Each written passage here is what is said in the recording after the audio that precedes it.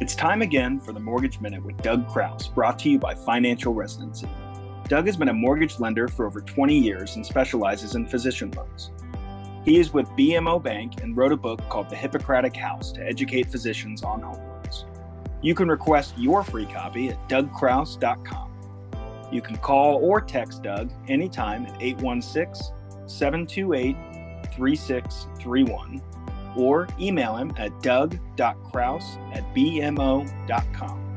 Now, get ready for today's episode of the Mortgage Minute.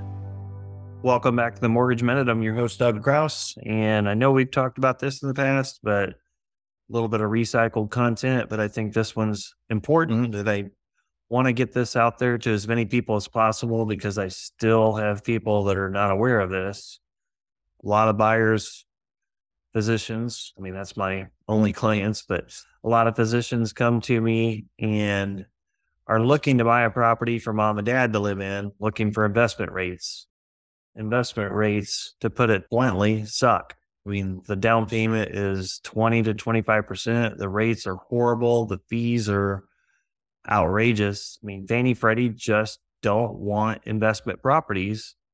In doing so, they require large down payments, jack the rate up, and then the fees. There's not even a rate high enough to give you anymore, but you don't have to pay 2 points to get an investment rate. But that being said, Fannie and Freddie allow, and this will have PMI if you do it at 95%, but it's a great option.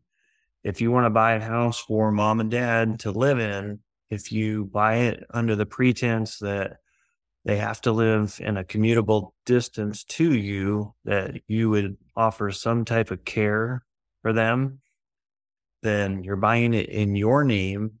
It gets treated as owner occupied, and it has PMI just as though you would on a regular 95% loan. And this is for non-jumbos, which, by the way, is going from national average 647,201 up to 726,200. So after the first year, and then take that number and divide that by 0.95, that's the max purchase price to still be a Fannie Freddie limit loan moving forward without going into the high cost areas like Denver or parts of California, other markets that have a in-between conforming and jumbo limits.